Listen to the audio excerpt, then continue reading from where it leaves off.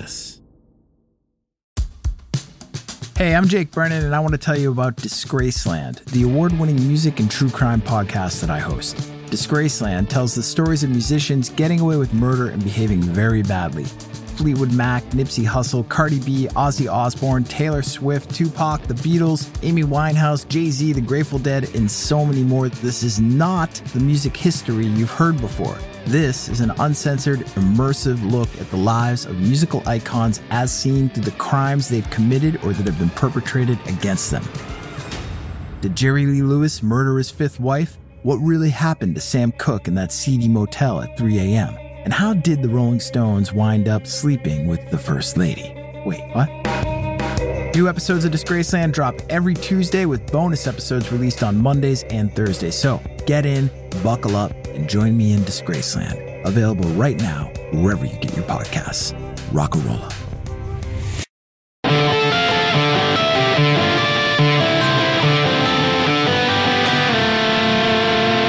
That is tricky, and you really need the 12 string to make that pop.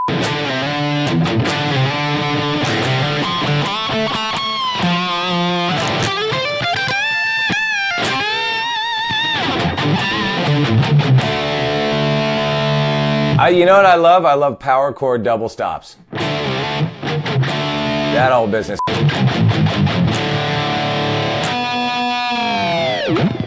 There we go.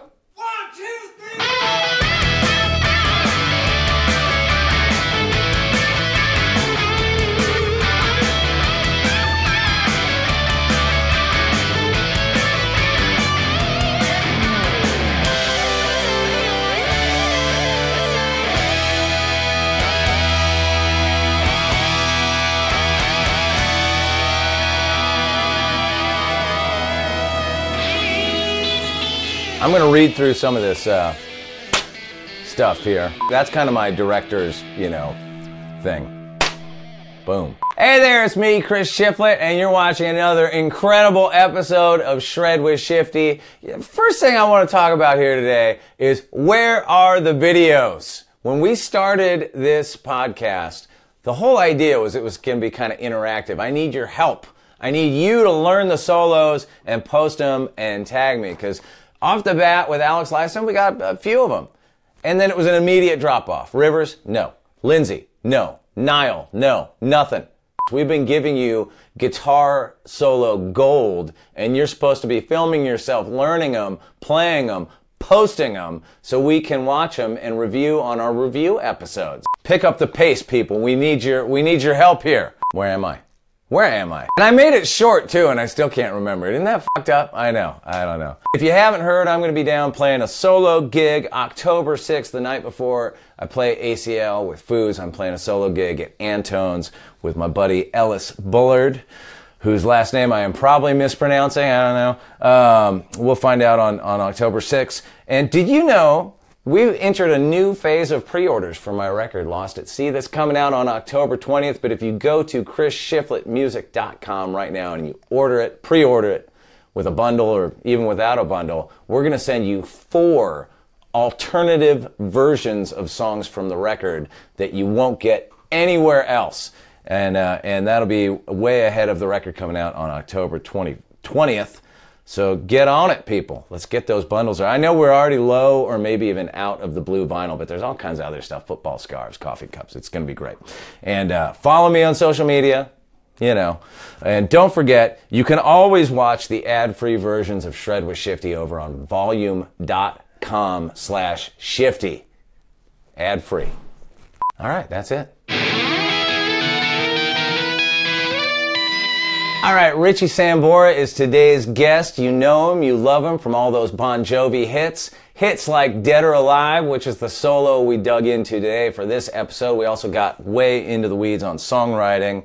And by the way, this is Richie Sambora's first ever podcast appearance. We had the honor of his first ever time on any podcast anywhere. And yes, of course, we did talk about whether or not he's going to be rejoining Bon Jovi for some touring. And by the time this thing posts, maybe that issue will be resolved, but we talk a bit about that and what's going on in his world. So let's jump into it. This is Richie Sambora on Shred with Shifty. This is historically my first podcast. Well, welcome to the show, Richie Sambora. Thank you for having me. Hey, what are you playing today? I can get anything you want. Out of all your guitars, what's your number one? What's like your Desert Island one, the one that means the most to you? Man, it changes all the time, man. I got a Martin back. Dig this for a story. So I got a Martin back from the shop. It was 1941 D18 that I was playing sessions in the city, in New York City, and I didn't have a good acoustic guitar yet. And so I used to rent this one from a drum guy named Artie. And Artie just had this beautiful 41 D18. I would rent it and play the session, get back to him. Then I got some bread, made some money, bought myself like a pristine one, ran into him, and I said, would you be interested in shading that straight up? Knowing full well mine was more expensive and he was getting a better deal, but I wanted the one with the soul. Of course, yeah. The one that already has some scratches on it, yeah. Like lots. It's been played, worn, and it just records beautiful. So. And is that like one of those magic guitars in your collection that you went on to write all those hits on? One of them, I don't know. I can write songs, I think, on anything. Sure. I just bang on things, Yeah. If a lot of times if you just sing it, like when Bad Medicine was like a real blues song, my old lady was doing me wrong at the time. Just came flying out of my mouth, Your love is like bad medicine, and bad medicine is what I need. Whoa, whoa, shake it up. Yeah. It's gone. Listen, I know we're focusing on the guitar solo in Wanted Dead or Alive today, but since we're talking a little bit here about songwriting and all that and guitars in your collection, I was wondering if you, before we get into all that, if you could just show me how you play that intro, the 12-string intro bit. So, I had played a gig the night before. I was already in Bon Jovi, but I had my own band and stuff like that I would work out with. Richie Sambora and friends who was like session guys that were in town. This guy, all friends, things like that, or myself, acoustically, stuff like that, And I played the night before, and it was a pretty late night, early evening. And John was coming over to write, and I said, "Do me a favor, bring some pizza. I'll see you about 1:30. I got up a little early, and went to my mother's basement, which is subterranean. Cement, old-time hockey, next to a swamp. And I think I might have had a puff or two.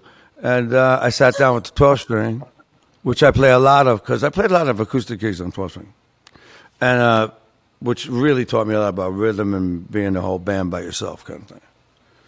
And I don't know, I was messing around, and that riff just came out, just passing the D, passing the chords through that D, a cascading kind of downward riff, and it was like, whoa, I never heard that before. It was like kind of a moment, one of those moments. I don't know if this is insane. Guys didn't leave me a pick or nothing. No pick. That's not fair, because that was actually part of my question for this, was are you picking it and finger picking it at the same time, or is it all finger picking? You know what? I don't know. Sometimes both. Depends on the night. Yeah, but this is all right.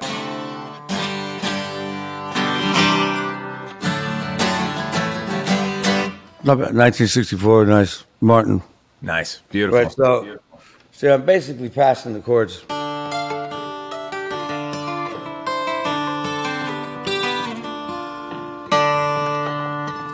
Right? Can't get up there.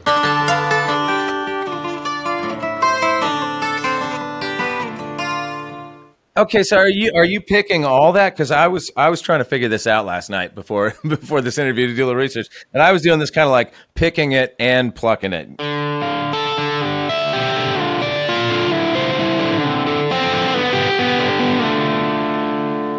You know what? I think it's. You know what? I got to tell you, I really haven't listened to the record in a long, long time, but I listened to a lot of live versions. By the way, I watched the live version from the Moscow show last night. When you came out with that like triple neck ovation, what was it? It was like a mandolin, a 6-string, and a 12-string. Yeah, a mando, a 6. Yeah, ovation just about shit when I asked them to build that one for me. I bet. No, they brought like tension experts in from like all different places that were like violin and cello builders and things like that. And I freaked Charlie out because you're talking about like a carbon graphite back. Oh, this one sounds better. You know what? I don't know, man. Well, how do you keep that B string quiet? Are you just kind of like muting it with your first finger? How are you doing that? Sometimes it's kind of overtly ringing in certain spots, but it's very quiet. Oh, okay. So I'm hitting a little bit. It's my attempt to go back and forth, but it's really the dynamic roll of it.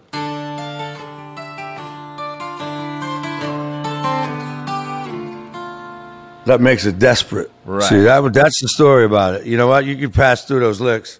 Basically, it's like, okay, on these last 3 strings, that's an F against a D. E minor. Right. D minor. C. A minor. G. D minor. So you're basically just passing it over an F.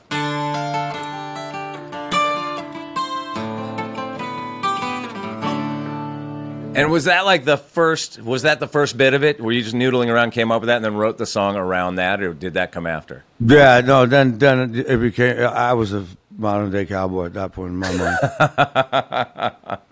I saw myself on almost a steel horse you ride, baby. Sometimes not lately. as you, I'm sure. Well, okay. That kind of brings me to the next thing, though, that of course is on, I'm sure, everybody's mind, because you were talking about this in an interview recently about potentially rejoining Bon Jovi. Has there been any movement on that? Is that happening? We're talking, we're talking about it. What does talking about it look like? Is that like you on the phone with John talking about it, or is it like? Yeah, it's that. It's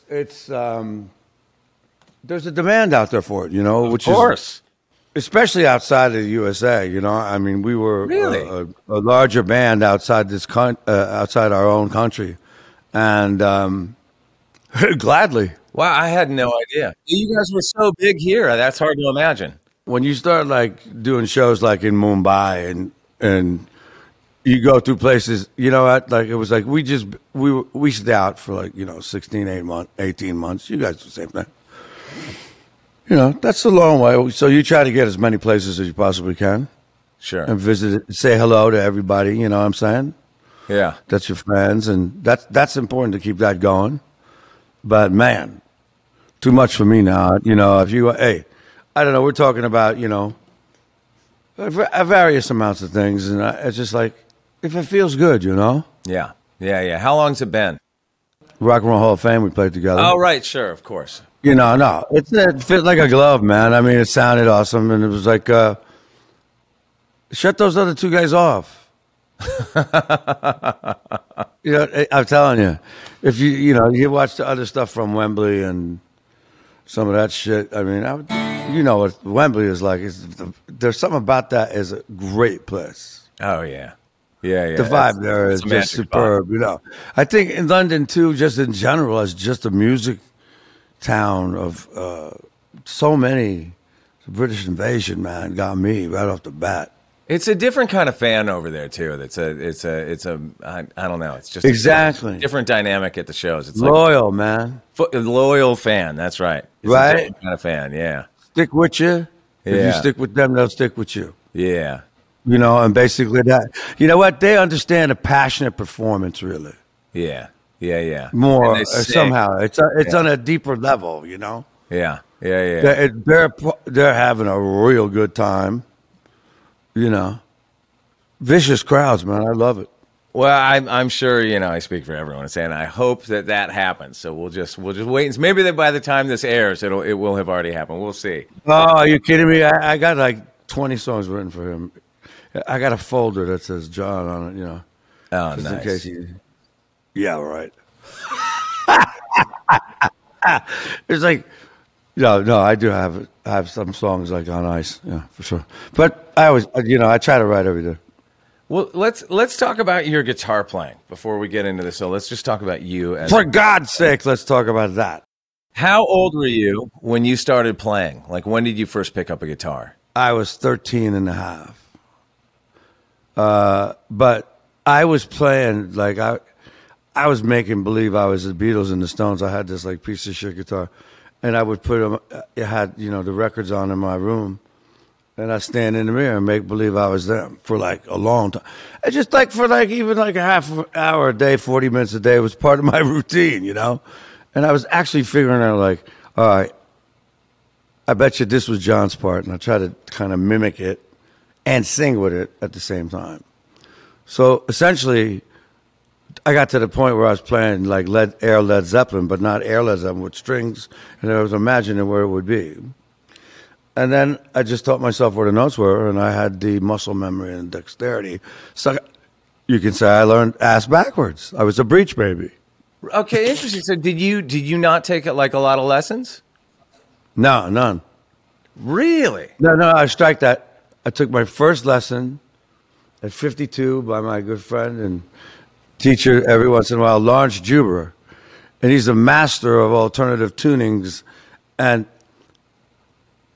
I don't know if you like play on different tunings, man. I played with Joni Mitchell a couple of times, and her tunings are whacked, but they're beautiful. But just playing in different tunings, it's a real, like, you can't do it without thinking about it for a while. It's like a whole nother language, Yeah.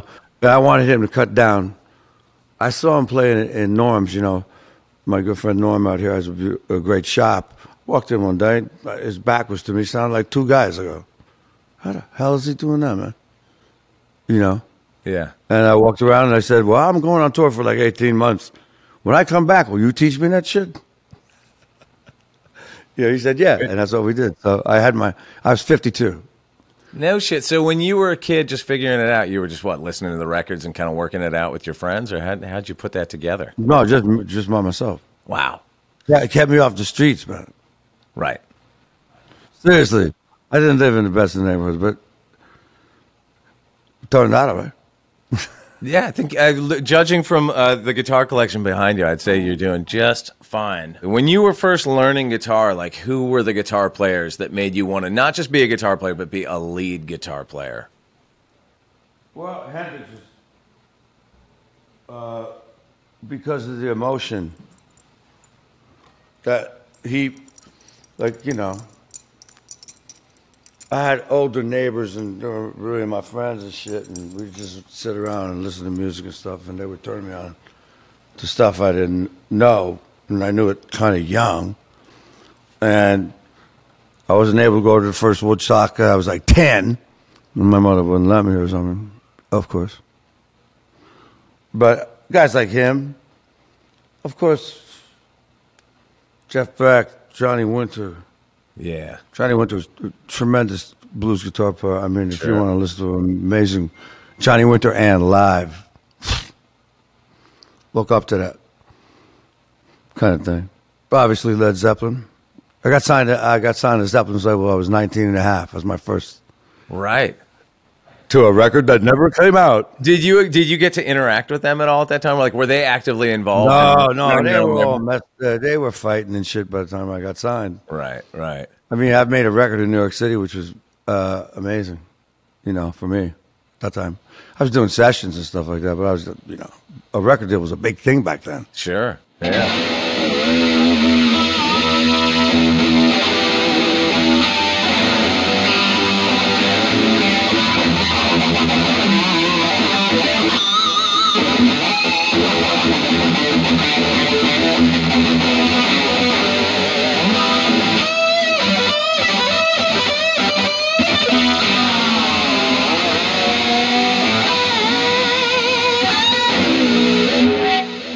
Yeah, I was just about to ask you what was the first lick that you learned that was like, I'm a lead guitar player now, but I think you might have just answered it.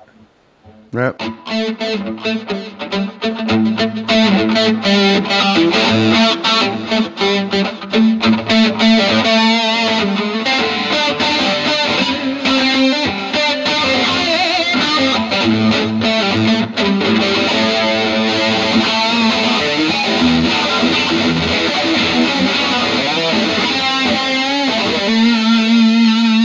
Right into it.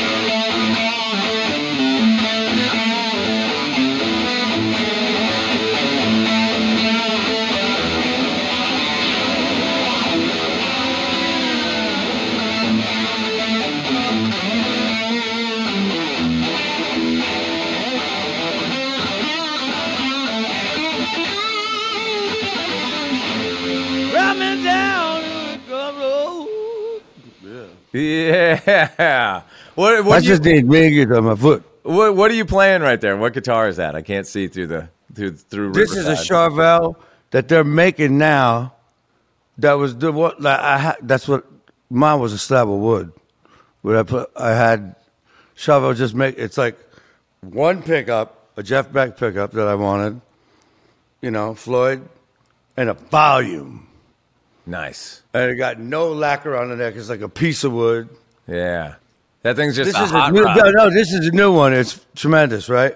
But this time, look, they put a single coil in the neck, and all you got to do is push it down, and then you go to the single coil. Oh, no, wait, is that like your...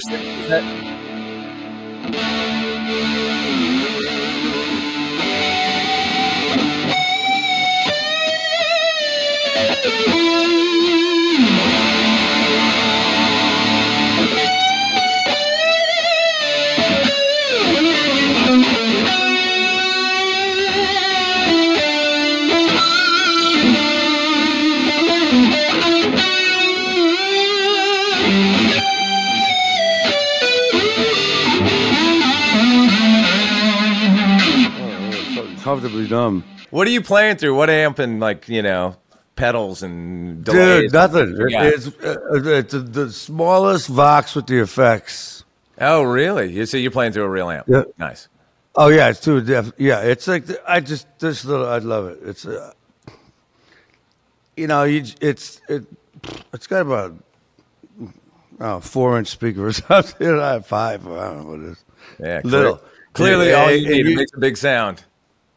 Yeah. Well, I'm also sitting in like a big hallway. But no, you know what? It's loud. It's on 10 watts now. Yeah, I love those small amps, the way they break up. It's beautiful. Not only that, this one's got different amplifiers you switch from and shit. All right, we're going to take a break. We'll be right back after this.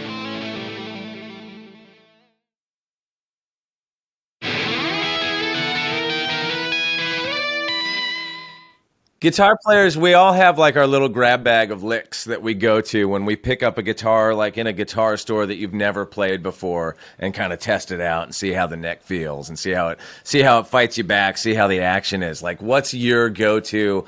Richie Sambora walks into the Guitar Center vintage room and picks up that 59 Les Paul and plugs it in. What are you playing when you do that? I don't do that. I don't.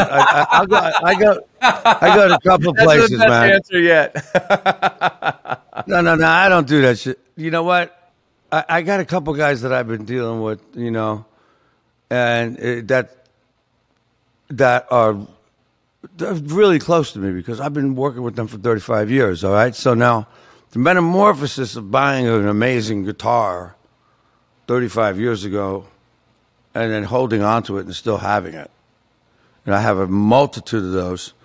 Not only the physical love to play every damn one, and then, God, the value just went through the damn roof. When you were first coming up, were you just finding like beautiful vintage Strats and Les Pauls and No, I was coming up.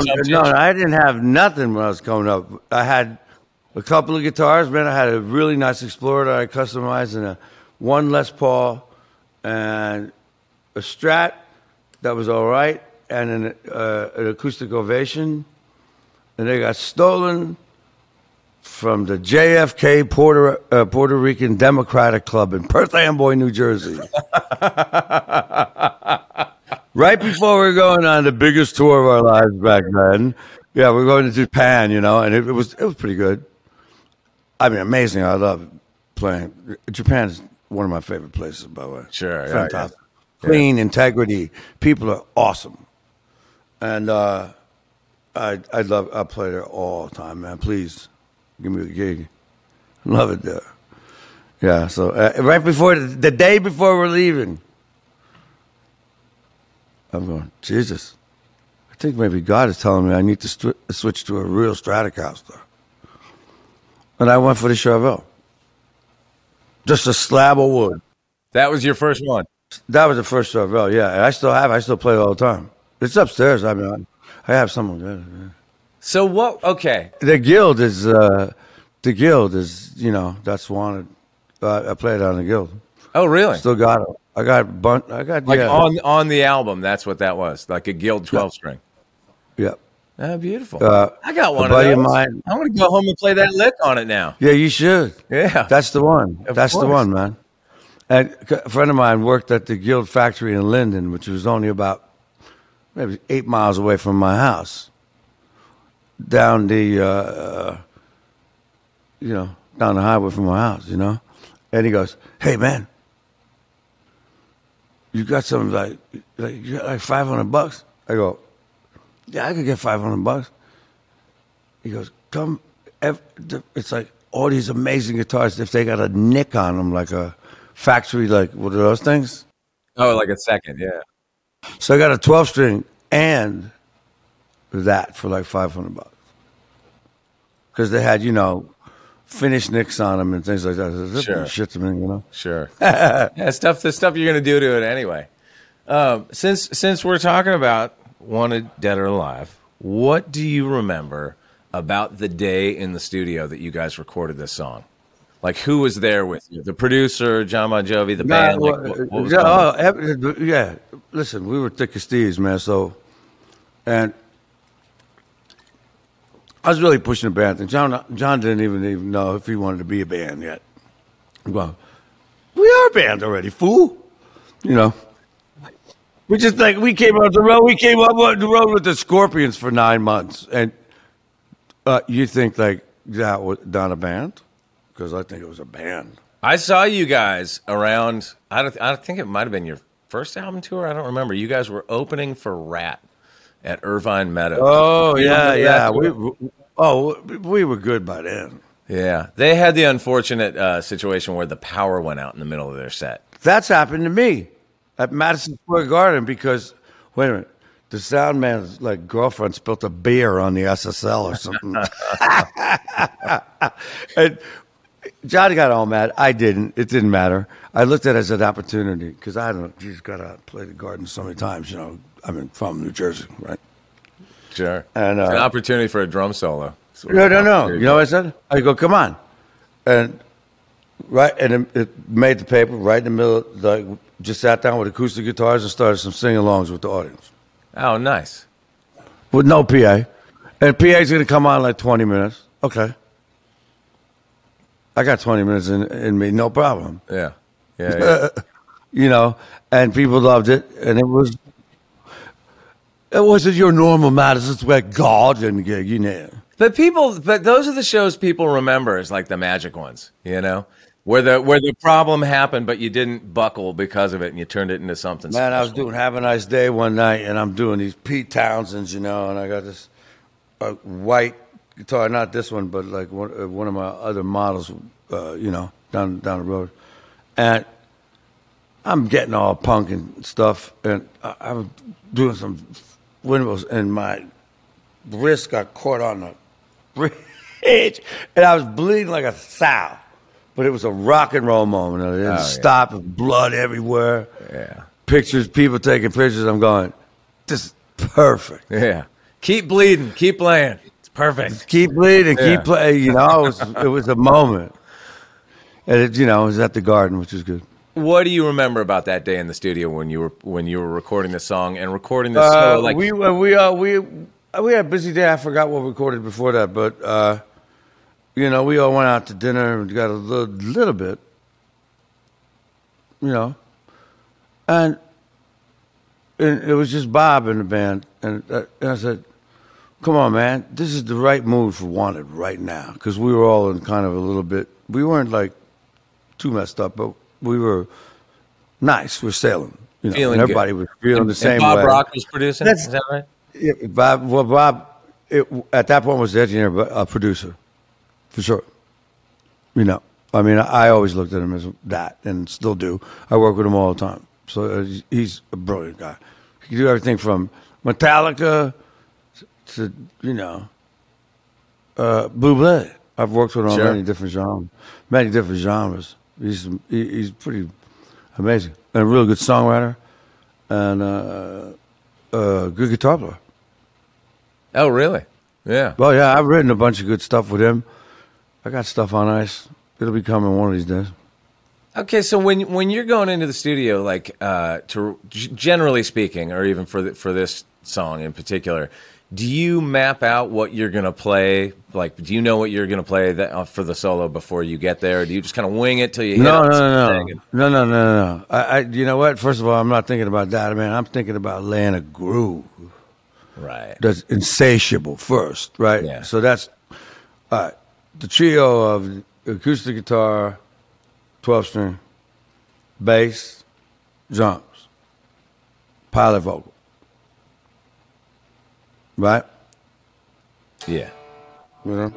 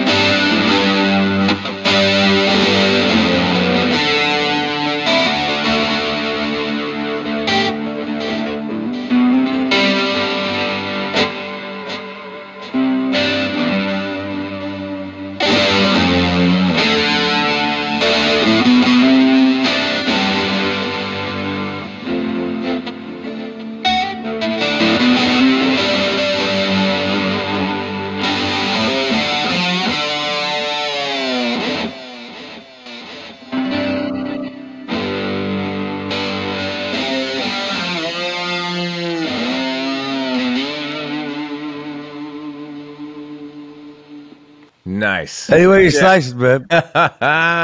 So you guys lay it down, and then what? You start just like noodling around till you find the right thing for the solo. No. We had pre-production for that record. Okay. And what are you playing through? Do you remember what guitar, what amps, what pedals, and all that? Oh, yeah, absolutely. I just owned a Marshall JCM 100. That was a good one. And I had, what was I playing at the time? My Charvel. And Bob had already been successful and knew the word of vintage guitars. At that point, I really didn't. And he had a couple of guitars, so I used one of his Les Pauls and one of his real good, like, old Strats on maybe a rhythm part here or two. But it was mostly black Charvel on everything, just with different settings and different, saturation, EQ, things like that. Sure. A lot of 50 watt plexis, really. Oh wow, cool. And some high watts. So I buy amp like a high watt with the Marshall. Run them both together, kind of thing. Yeah, run them both together, and then add the talk box, and I blow out my damn teeth. Yeah. I mean, you came of age playing in the 70s, right? I mean, that's like when you were, I'm assuming you were growing I'm a child in the 60s, but just a refugee of the 70s. But like, you're a young man in the 70s getting a record deal, playing around. Like the production was so different. Hey, playing around, I was playing. Well, but by the time you get into the Bon Jovi years, production has evolved quite a bit from the 70s. Very different. So I'm curious what that was like for you, sort of living through that evolution and playing all those huge hits with that 80s production, and then sort of like, what that felt like at the time and how you view those sounds and those records now from this, from this vantage? I think that you know what, I've changed. Follow me through. I played so many different layers of guitars on every track. Right. Besides having to write them, conceptually, people don't. They go, guitar players, they don't write lyrics or titles or anything like that, or concepts. I go, wrong. I mean, because you and John wrote all those songs, right? No, because honestly, look, here's and this is why. Okay. Because I can look at him and go, no, they'll hate you for that. We got to deliver it in a different aspect. Lyrically. And my life was much more colorful than his, and he'll tell you that. Everybody will tell you that. I was having a damn good time for myself. And I was very, very passionate about what I was doing. Sure. And I think that time is really the wealthiest thing anybody has on this planet. And how you spend it, who you're with. I just tell my girlfriend, you don't got to worry about anything. I go, I got like 200 girlfriends. This baby's right here. When you're writing those songs at that time, you're not just writing the guitar parts. You're writing the lyrics. You're writing the vocals. You're involved in the whole thing. Oh, absolutely. Everyone, except for a few, because I didn't want. They seem to be more personal. One of my input, and of course, that was when I lent production, and I enjoyed not being a part of the writing of a lot of songs because it just where he was at, I wasn't at. Right.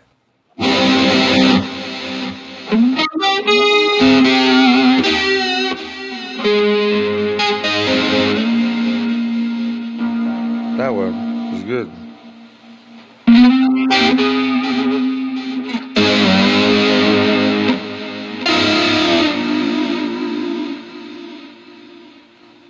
It comes out of like just orchestration, Yeah.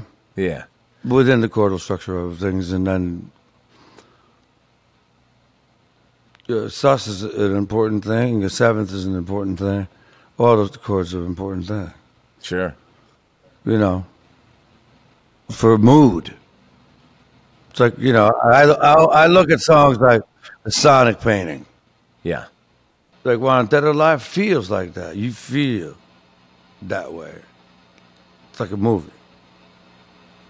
Modern day cowboys, and then in actuality, we're riding into town, whooping and wambling. We're here to take the money and the women, and then we'll be on our way to the next town, do the same damn thing. The lyrics match the dynamic of the music, and it's all coming from the life that you're living at that time. Yeah, and also I really wanted to bring acoustic 12-string back to pop radio, like Led Zeppelin. Well, we were having this discussion actually before we jumped into the interview.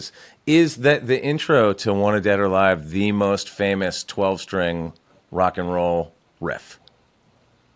No. No. It's unique. I think that everybody wants to play it because it's complicated, but it's not. Well, it does that great trick where it sounds more complicated than when you.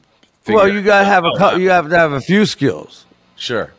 Not like you can't. You could be like well, if you're Mozart, of course. But and I don't. I'm just talking about just to go.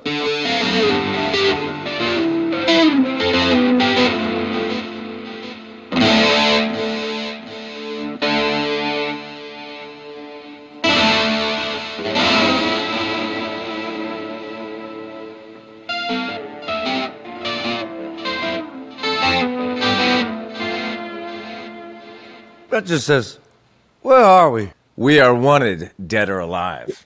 Yeah, it looks dark in there, man.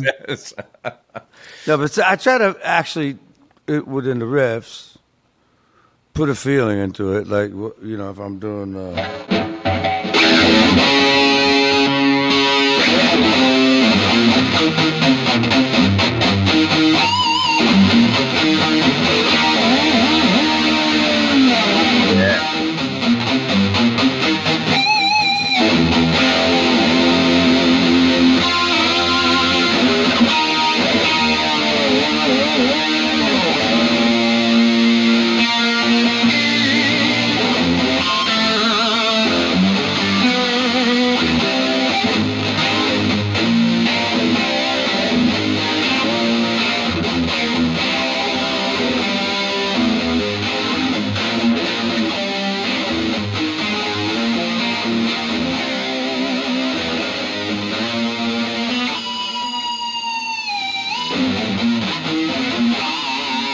Yeah. Beast.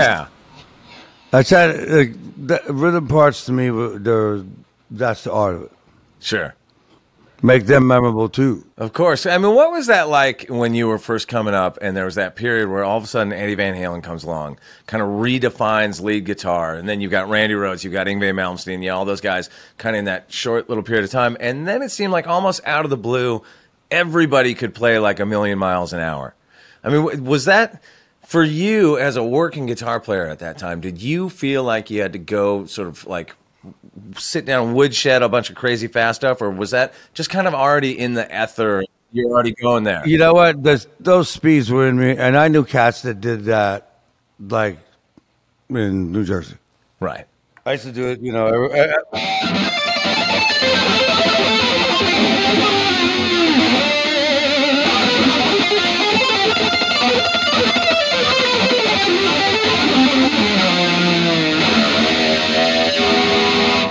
It's fucking Scalular Hendrix, you know what I mean? And tapping and all that. Yeah.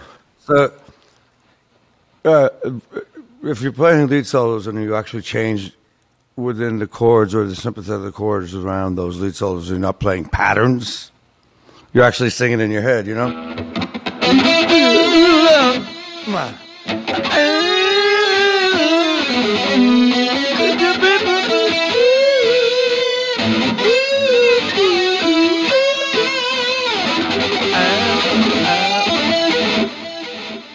It's coming, you're just not scholarly thinking. Right. Like, I just made that shit up. Well, it's one of the things I like about your lead guitar playing in particular is that obviously you've got, skills for days and can do all that stuff. But a lot of the time you're not doing that. You're playing more sort of memorable melodic parts.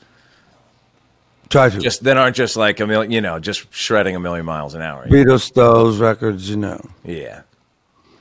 Bob Dylan records, really. Hey, this is Shred with Shifty. We got to take a little break, pay the bills. We'll be right back after that.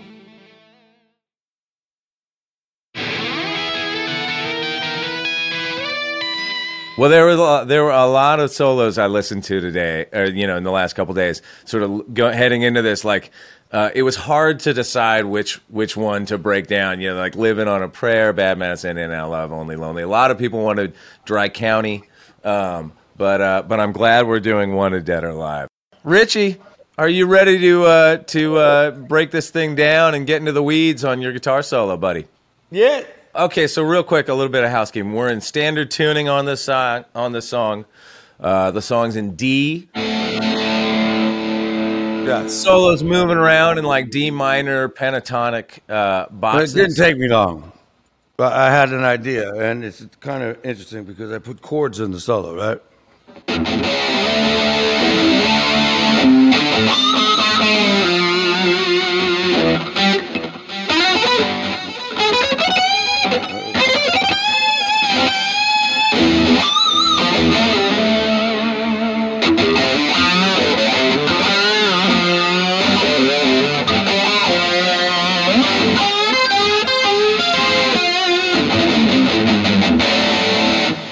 Nice. So there's well, I forgot where I was there for a second, right? Yeah.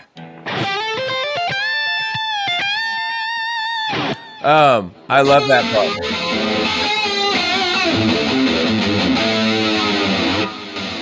Is that octaves or is that power chords? I think the first, but I switched in the middle to that because I went whap it bit bow.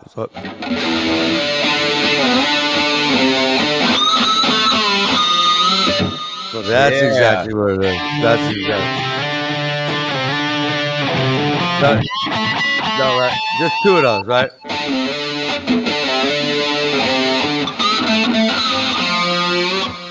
Yeah, it's that little bend sizzle that's nice in there, and then the pinch time. Okay, so how are you doing that? Because to me, I feel like I'm kind of doing it lazy. Are you picking every note on that, or are you sliding around? Yeah, cross picking on the B. You got it. Okay, so you're up there starting on the 12th fret on the G string.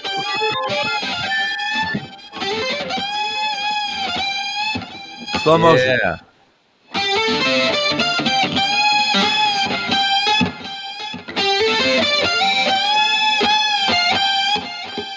Back pick on the back couple, right?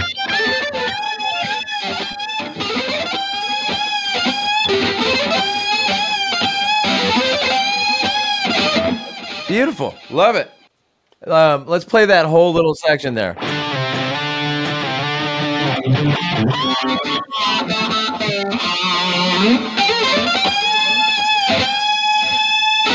Now we're going back down. And then is that sounds to me like on the record, that's where like some power chord double stop things come in. Is that what you're doing? Yep.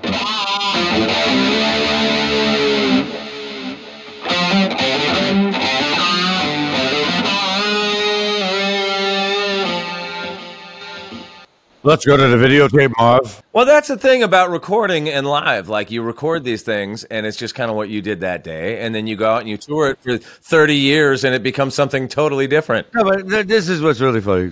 All that stuff is amazing. You're right. Now, I go play with Zach. Zach is doing, like, the CMT Awards, and it's like at Tennessee Stadium. 70,000 people, ABC, 10 million people, easy watching it on TV, cross country, whatever. He plays it in F. I'm going, well, that's interesting. Wait, is he singing that up or is he singing that listen, down? When you start to adjust keys, and I learned that when I was doing that Masked Crazy Singer thing. I don't know if you know. Yeah. Right. I used to be a wedding band, so I covered a lot of songs. Right? And then, so they asked me to do all these. I didn't even pick them, but I had to put them in the right key for me so I could get it across. Sure. You know, because they were asking me to do a lot of chick songs. Because they don't want, it's a funny show, man. They don't want you to know anything. What gender, what color, anything. You're like, I'm a potato head. I was a potato head, Mr. Potato. Right. Jack Potato. I almost made it to the finals where I was going to just do It's My Life and just forget about it. Take the mask off and go, it's me. I don't want to win. I don't really care. Right. Mic drop. But I made it to week 7. The chick that beat me was called Piece of Cake. That was her costume. And she did You Could Love a Bad Name. My first number was they go and beat me with it. Oh, for real? And she didn't know that she was going up against you? No. Nobody knows anything. It's an ingenious show. How'd that feel to get beat with your own song? People do not understand the intensity of that show. We don't have to go into it today. That's not what the show is about, but wow, it was the most entertaining and challenging thing as an entertainer. Well, it's like you lost and you won at the same time. So that's got to feel good.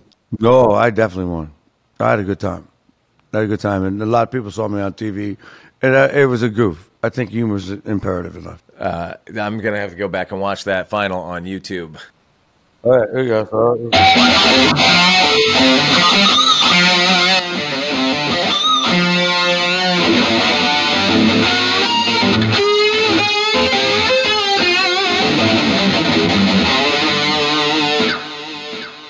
Now, on that first little bit, how are you fingering that? Because I'm like hearing something like, and then I thought I heard some kind of little pull off or something. No, it's just a dip of the wang bar, man. Oh, that's what it is. Watch this. I'll do it soft.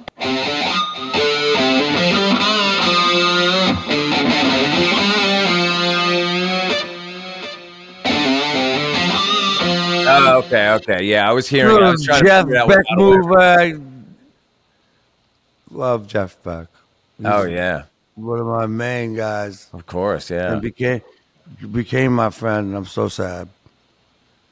And him and I were good buddies. We played a few different events with Jeff Beck, all in kind of a short period of time. It was maybe like 2 or 3 different events that we just happened to be at, that he was at, and I was a guitar player. It's like Jeff. What a cat! Well, he's one of the all-timers. And I tried so hard to small talk with him and meet him and talked to him, and it just didn't. I didn't connect. And finally, the last time, I don't remember exactly what it was. I was just fanboying out on him. My wife leans over and goes, "Honey, he doesn't want to be your friend."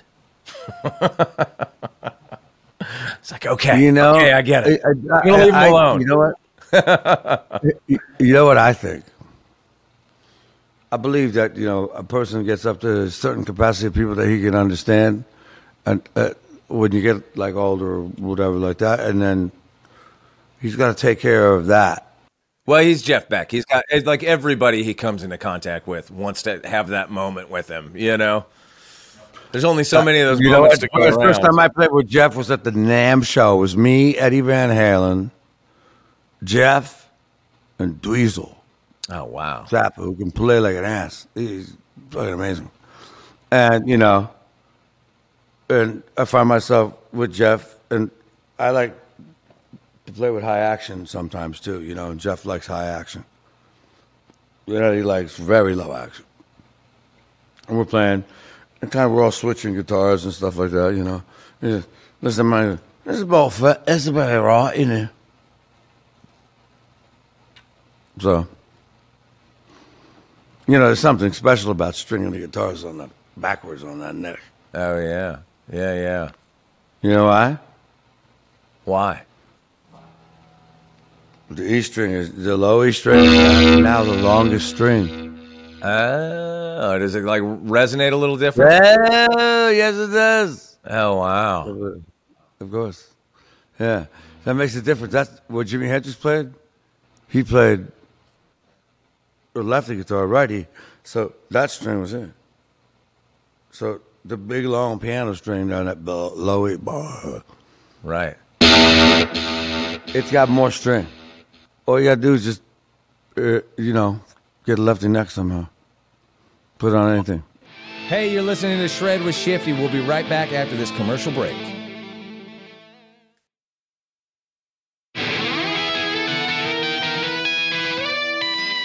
Well, I think what you're doing is something that is a lick that I love and have tried to do a million times, and oftentimes playing live, I fall on my face when I'm trying to do this. It's that first thing where you're going something like...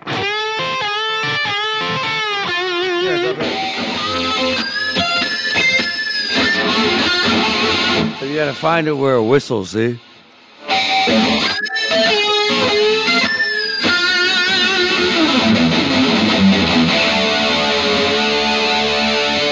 I always struggle with that one, like holding that bend up to the fifth in the right place and then kind of pedaling on the other one. Put the pressure between your thumbs so you can grab the neck that way, see?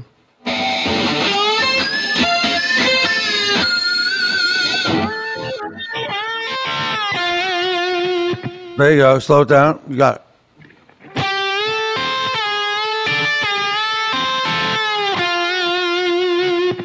Yeah. Then find a place on the guitar you hit those triple harmonics. What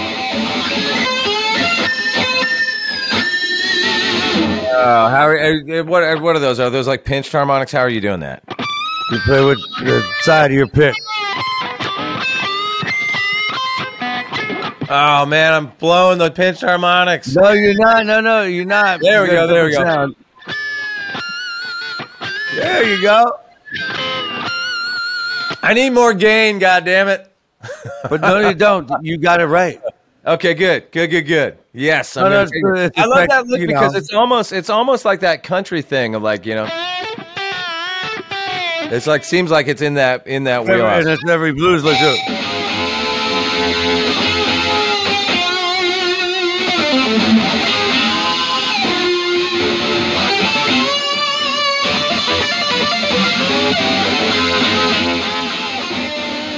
So it's a chain lick.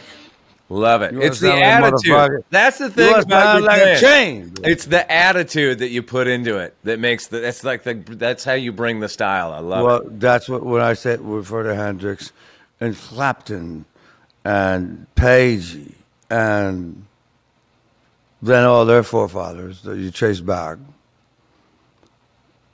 Whatever they played, we had emotion. Sure. Big time. All day, all night. You know?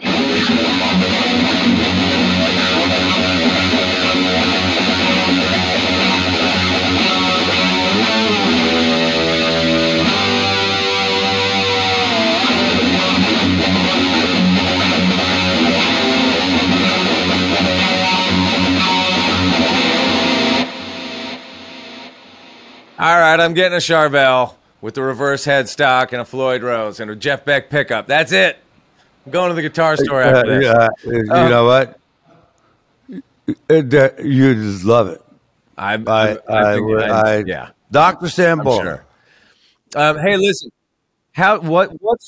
What's that power chord kind of double stop thing you do, palm mute thing at the end? Because I also could not figure that out. But I'm trying to figure out for you. I play it different all the time. Okay. So I'm going.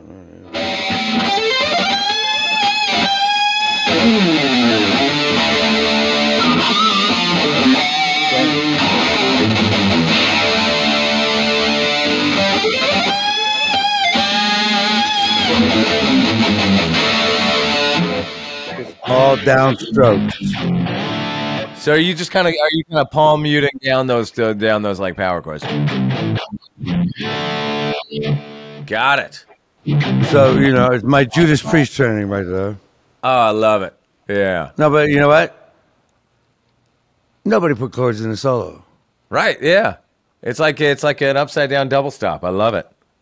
Yes, it was orchestration more than it was solo, but the other parts were kind of solo, and then all of a sudden, there were certain parts of it that were orchestrated in my head. I might have did 2 or 3 takes. I don't remember, but I think that's one take. Oh, really? Right. Yeah. That's the magic one. Can you play it one more time all the way through, just to put an exclamation point on it? Yes. Do it exactly like you did when you were sitting there. Well, I watched so many people break down solos. It's always a little bit incorrect, so I just thought, if you go to the source, you see what they really did. I got to go in from the riff so I understand where the fuck I was, right?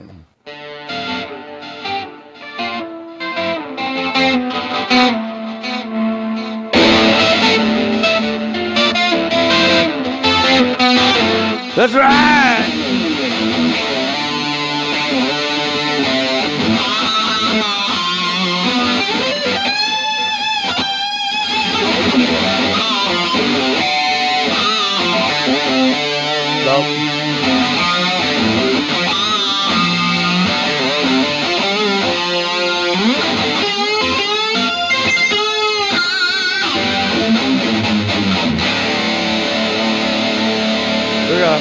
Yeah. Yes, sir.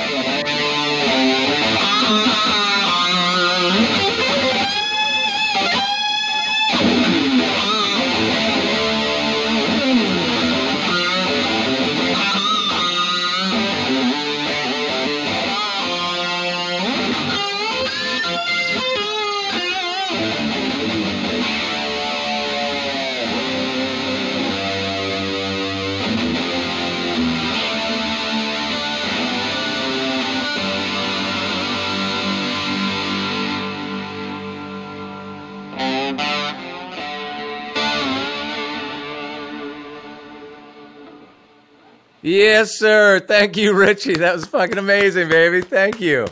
Yeah, I was trying to get, I play it the way the fuck I want, right? Same exact structure, different nuance, different guitars that, you pick up, it's an old song. Stretch it out every night, it just becomes something different. Wind that out for fun. First off, thank you for coming in and doing this with me today, buddy. But would you sit for a minute longer and take some fan questions? And this first one, you mentioned Norms earlier, so I think this might resonate a little bit. Matthew Snyder 77 wants to know: have you ever returned from a trip to Norm's guitar store and thought, "Holy shit, that escalated quickly"? Yeah, many times over. Every time, right? Yeah. You don't really get out there unscathed. No. But wait. Let me tell you something. Now, that's a fair man. All right? Sure. Norman is a wonderful, wonderful man. Dear friend of mine. I love him. Never steered me wrong. He's my friend. Besides, we do business. You actually have the capability of being able to do that, right? Yeah. Because it's fair. I mean, is he one of those guys that you tell him when you're looking for something specific, and then he goes out and finds you like the good one? Yeah, I don't. I do sometimes, just to see if he's got it. Is my sadistic nature. Sure. Because I'll trade something for it. I go, do you have that Gibson, that's custom that wrote between 68 and 69? They made about 12 of them, and they didn't have a dot over the I. Just, sure. Well, like 3 of them. Of course I do. Yeah. You just keep him on his toes. No. Then I got to buy it. Yeah. Right. Yeah, of course. No, and it was excellent. I used it on stage many, many times. It's not like he gave me a great guitar, Are you the type of guy when you're buying, some new vintage gear or whatever? Do you have that thing like, well, if I buy this Strat, I got to get rid of that Telecaster, and I got to, is it kind of like things coming in, things going out, or is it just things coming in? Yeah, but after all the years of being involved with different guitar companies, man, I get I design 10 things that are designed for me. Sure. Every year. Yeah. Who's, So that's kind of a nice thing. There's a reservoir over there, that some people desire. Who am I? I couldn't stomach really paying for like hundreds of $1,000 guitars. I just, I did a lot of buying, like many years ago,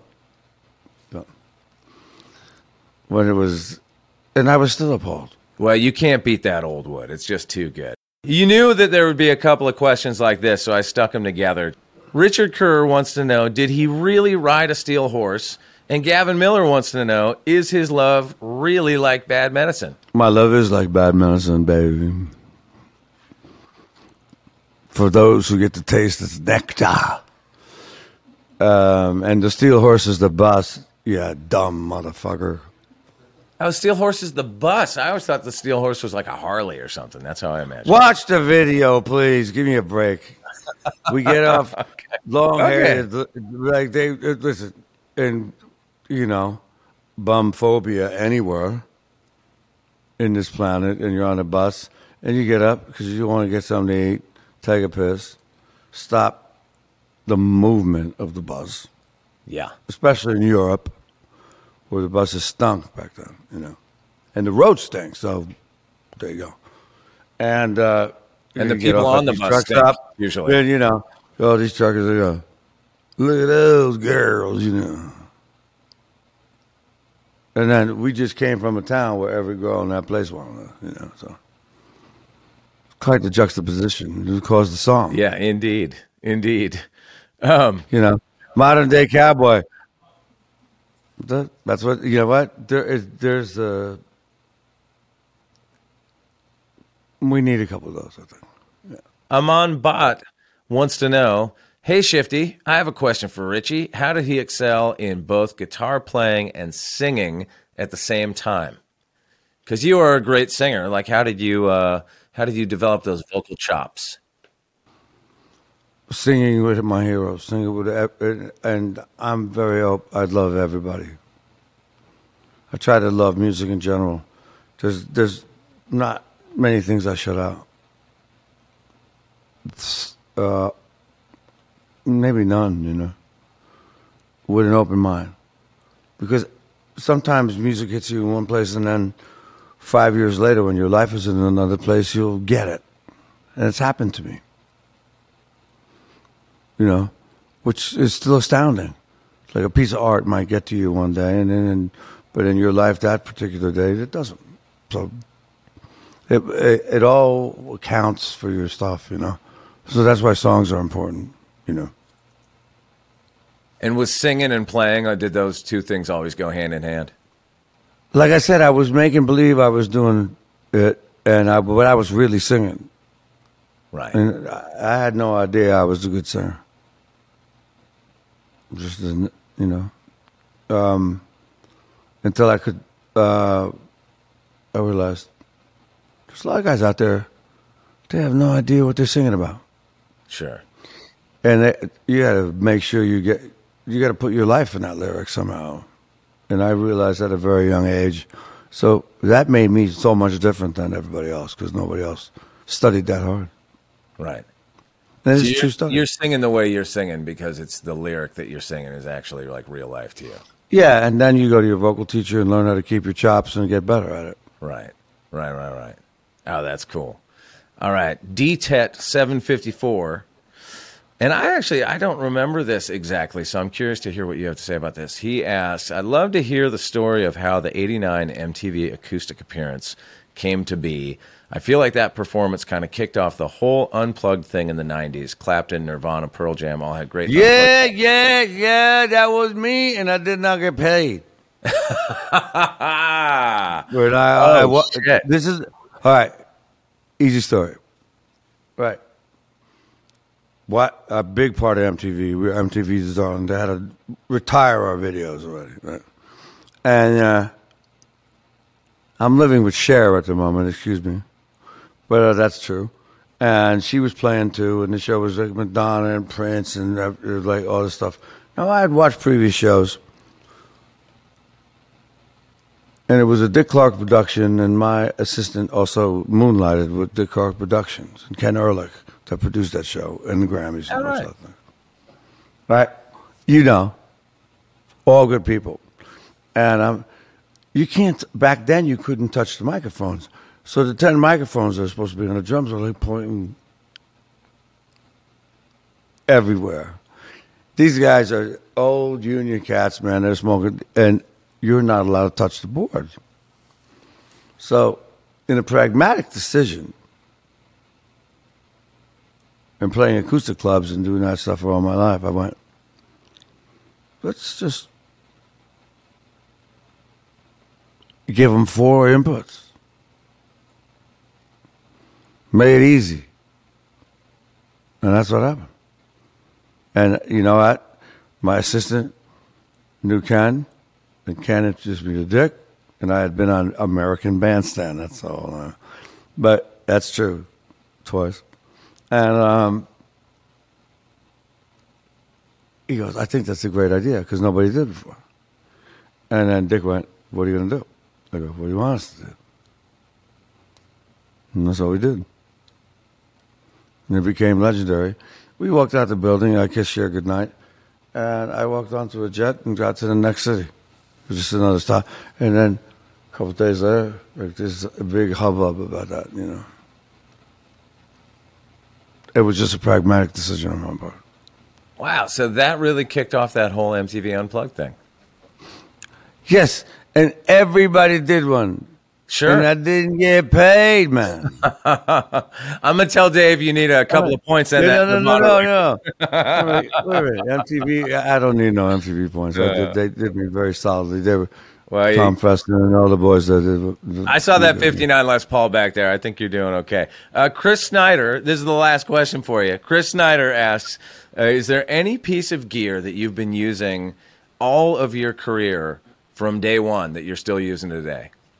Yeah. My accordion. My dad worked his ass off and, you know, like, not like get the violin, none of that. You know, but I remember going to Brooklyn and buying that Zon Rio. And I've always had it. And over the years, you know, the bellows are paper.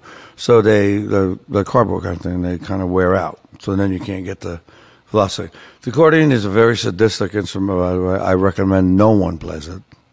Sadistic for you or the... There's 120 buttons over here you cannot see. Wait a minute, you're 7 years old, the thing is bigger than you. Then there's a piano over here, and then you got to bellow this prick to actually make it, like, have sound come out of it. And it's a reed instrument. It's beautiful. It's romantic. I still got my first one. I played it on many records. Was that was your first instrument? That was my first instrument. And I was good at it like an idiot.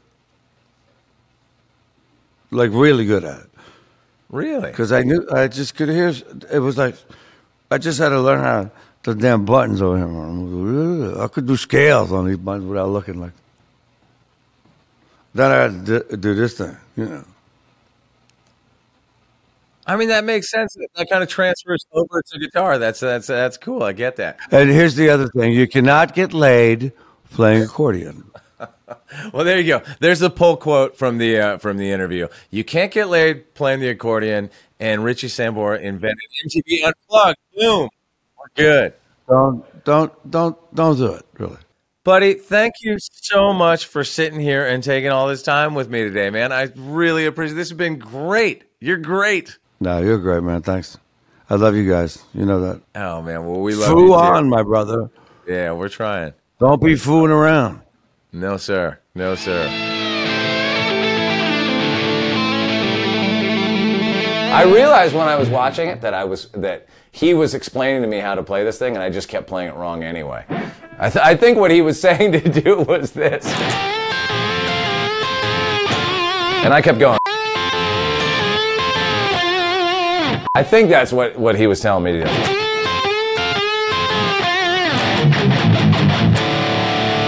There's nothing like a power chord double stop. I love that. All right, that was Richie Sambora. Hope you dug it as much as I did. We'll be back in 2 weeks with Brad Paisley, focusing on mud on the tires. That's it for now. Adios, amigos! 1, 2, 3. Shred with Shifty is created and hosted by me, Chris Shiflett, and produced in partnership with Double Elvis, Volume.com, and Premier Guitar.